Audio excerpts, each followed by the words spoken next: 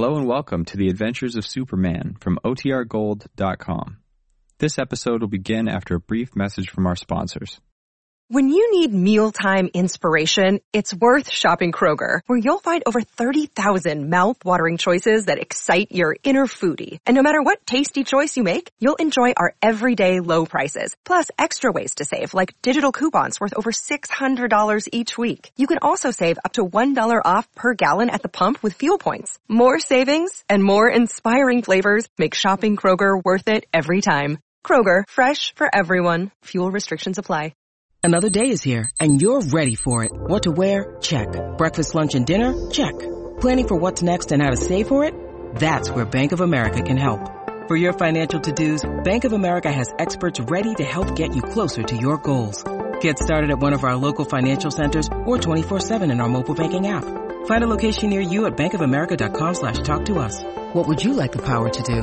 Mobile banking requires downloading the app and is only available for select devices. Message and data rates may apply. Bank of America N.A., member FDIC. Faster than a speeding bullet. More powerful than a locomotive. Able to leap tall buildings at a single bound. Look, up in the sky. It's a bird. It's a plane. It's Superman.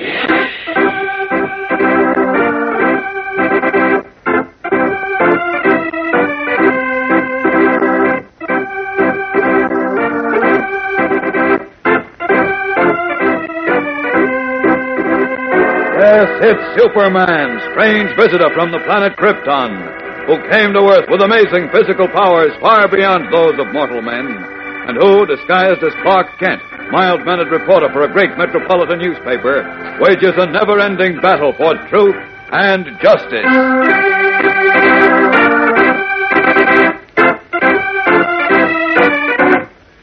Today, the Princess Rev Peyton tells Superman in his guise of Clark Kent how she was cast adrift on the open sea, and how she came perilously close to death. At times, the barge on which I lay was rocked by gentle breezes. But then at other times, it pitched and tossed like a thing gone mad, and I feared for my life. Must have been a horrible experience. Aye, Sarah, it was all of that. But even more than the winds and the storms, there was the great winged creature that swooped from the sky to attack me. You mean a huge bird? Aye. List, I shall tell thee about it.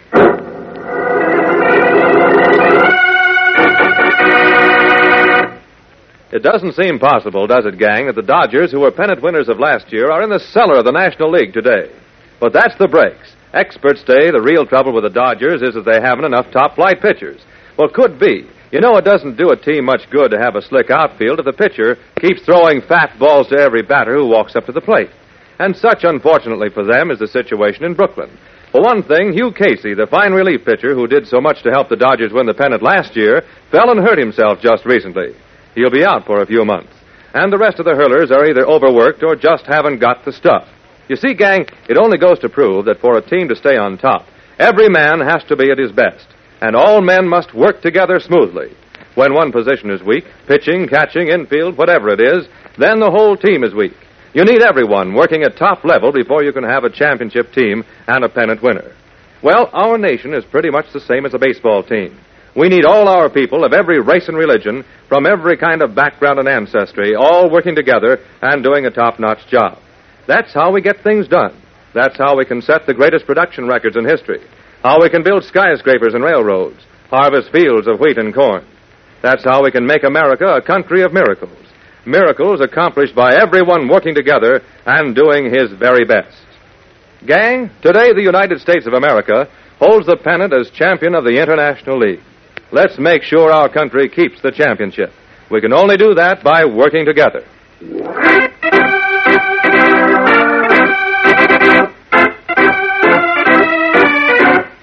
And now, the adventures of Superman.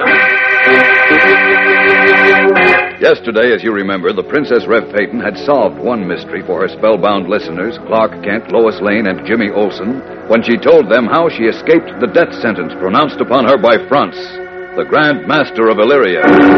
Hercamine, her friend and protector, had lulled her to sleep by means of an ancient melody, and her bird, Nakoma, had been taught this melody so that he could awaken her when the burial barge on which she was to be placed was well out to sea. At this point in her story, Rev Peyton sank back on her bed as though still stricken by the terror she felt at the moment when it actually happened. I can almost feel the breath of the evil Franz upon me. Never will I forget the dread in my heart as I heard him approach the barge. Had he discovered that still I lived, would have meant not only my own doom, but that of Hercules as well. You needn't be afraid anymore. You're well protected now, and Franz is very far away. It is strange, but I feel him nigh even at this moment. Even as thou speakest, I feel him close to me. I am afraid. Oh, please don't worry, Rev Peyton. Just go on with your story. If you tell us what really happened, these strange fears may pass away. I am grateful for thy endeavors to calm my distraught mind. I shall tell thee further. Fine. Now, let's see, where were we? You had already been placed on the barge in the ocean, is that right? Aye. And then just as the barge was about to be cast off, Franz appeared in order to find out whether you were really dead. That was when this terrible dread filled my heart. Mm-hmm. But he never did discover that Hercules had foiled him. Nay, it was a miracle that saved me. Miracle, you say? Aye. It is hard to believe, I know. But listen to the miracle of miracles which then transpired. Franz approached the barge as it was about to be cast off, and as my friends were mourning me. Stand thou out of my path, Hercules, or I shall strike thee down. Here will I stand, Franz, rooted to this very spot, until thou departest. Thou wilt use neither me nor the princess so shamefully, while there is still justice in Illyria. I would not strike thee, old man. Out of my way, I say. The clouds are gathering, Franz. Beware! What care I for the clouds in the heavens? Let me pass. Depart forthwith, or I shall summon thunder to deafen thee, and lightning to blind thee. Cease thy stupid mumbling. It's thunder! Lightning! The sea! Look at the sea! Hold! I withdraw, Hercules! 'Twas not my intention to stir the wrath of the gods. Cast her off! Cast off the barge, lest the gods punish us! Aye, cast her off! Release the barge from her mooring!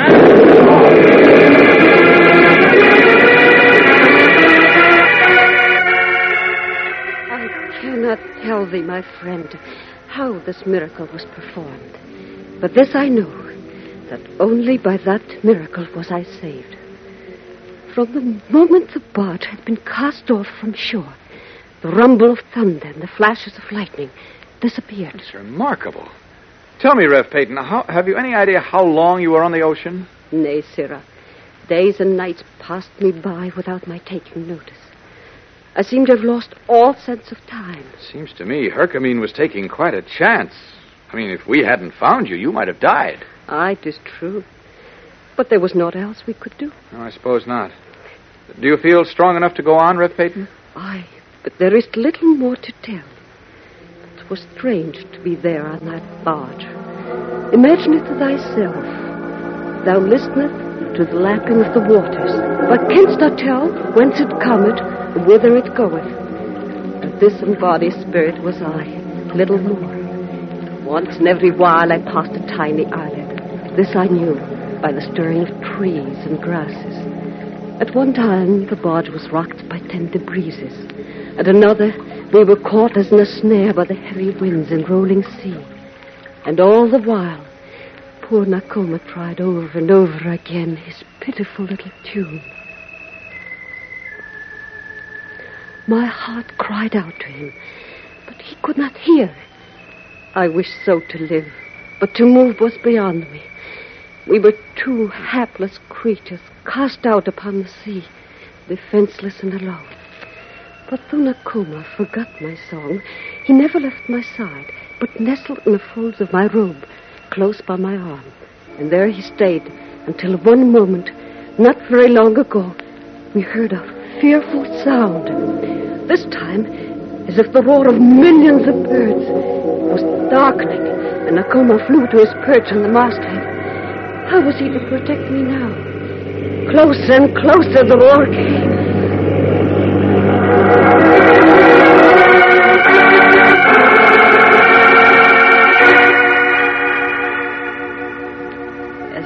rest of my tale, my friends.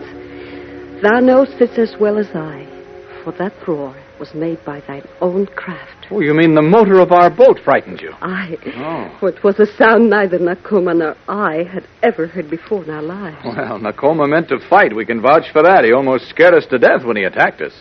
Truly, we beg thy forgiveness. Oh, no, not at all. We're very grateful to Nakoma. If it hadn't been for the glow he gives off in the dark, we would never have found you. 'Tis well I know. My life was saved by my bird. Say, by the way, Rev Peyton, at the beginning of your story, you told us that Nakoma had flown away with the note Franz had written. Aye. He picked it off the table with his beak and forthwith flew out of Hercules' study. Well, do you happen to know what he did with it? Nay, I'd forgotten all about it. Oh? Well, since he seems to understand you, perhaps you can ask him. Perhaps he's hidden it somewhere. I will try. Nakoma, fly to my shoulder. Nakoma, think well.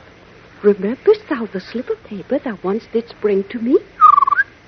Didst thou hide it? Good bird, sweet bird, tell thy Rev Peyton. Didst thou hide it in Illyria? Not in Illyria? Then whither didst thou carry it? Unto the border, mayhap. Good and faithful, Nakoma. Does that mean yes? Aye, on the barge is the paper to be found. But tell him to fetch it, Rev Peyton, quickly. It may be very important. Nakoma, go thou and seek out from its hiding place the slip of paper. When thou hast found it, bring it forthwith to me. Wait a minute. I'll open the window for him.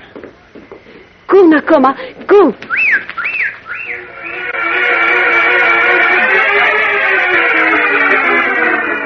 And so Nakoma flies to fetch the mysterious slip of paper. Is it still on the barge? We'll find out in just a moment, so keep listening.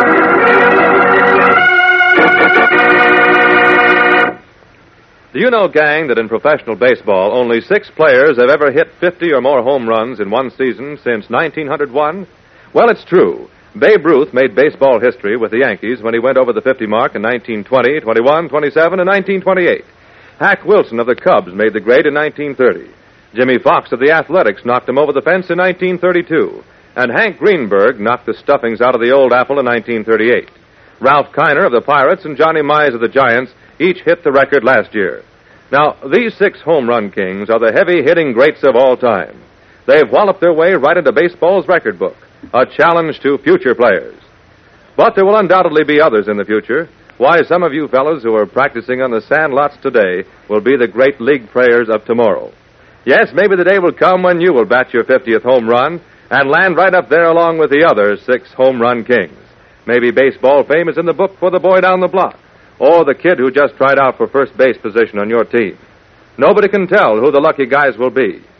But one thing's sure, he won't be tomorrow's home run king because of where his people came from, or the way he worships God, or what his name sounds like. No, sir. It's the muscular skill behind his booming bat that will hold the answer.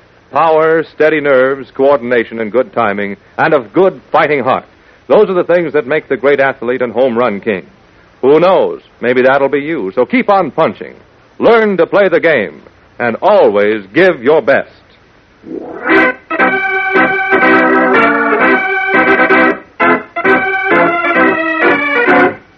And now, back to the adventures of Superman. Rev Peyton and Clark Kent, as well as the others in the hotel room, are anxiously awaiting Nakoma's return with the mysterious note. When suddenly, from afar off, Rev Peyton hears the familiar whir of wings. 'Tis Nakoma. He returneth. Yes, I can see him now. He's got something in his bill. Rest thou on my shoulder, Nakoma. He's got the note. Here, wait, I'll take it from him. Nakoma, why dost thou fly away? Thou shouldst know by this time, sir, I can't means no harm. Back to my shoulder. Prithee, Sarah, take thou the note. All right. There, I've got it. What? Great Scott! Thou palest, Sarah. What disturbeth thee? Why, it's incredible. If I didn't see this with my own eyes, I wouldn't believe it.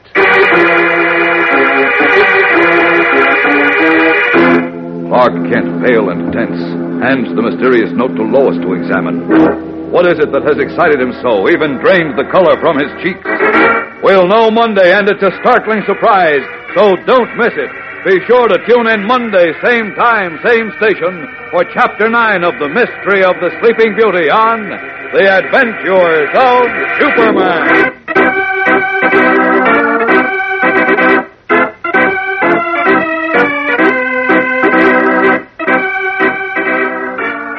Superman is a copyrighted feature appearing in Superman DC Comics magazine and is brought to you Monday through Friday at the same time. Watch for the Superman Adventure serial, soon to be shown at your local movie theater. This program came from New York. Stay tuned to your mutual station for Captain Midnight, which follows in just a moment. And right after Captain Midnight, you will hear Tom Mix and his Ralston Straight Shooters. This is the Mutual Broadcasting System.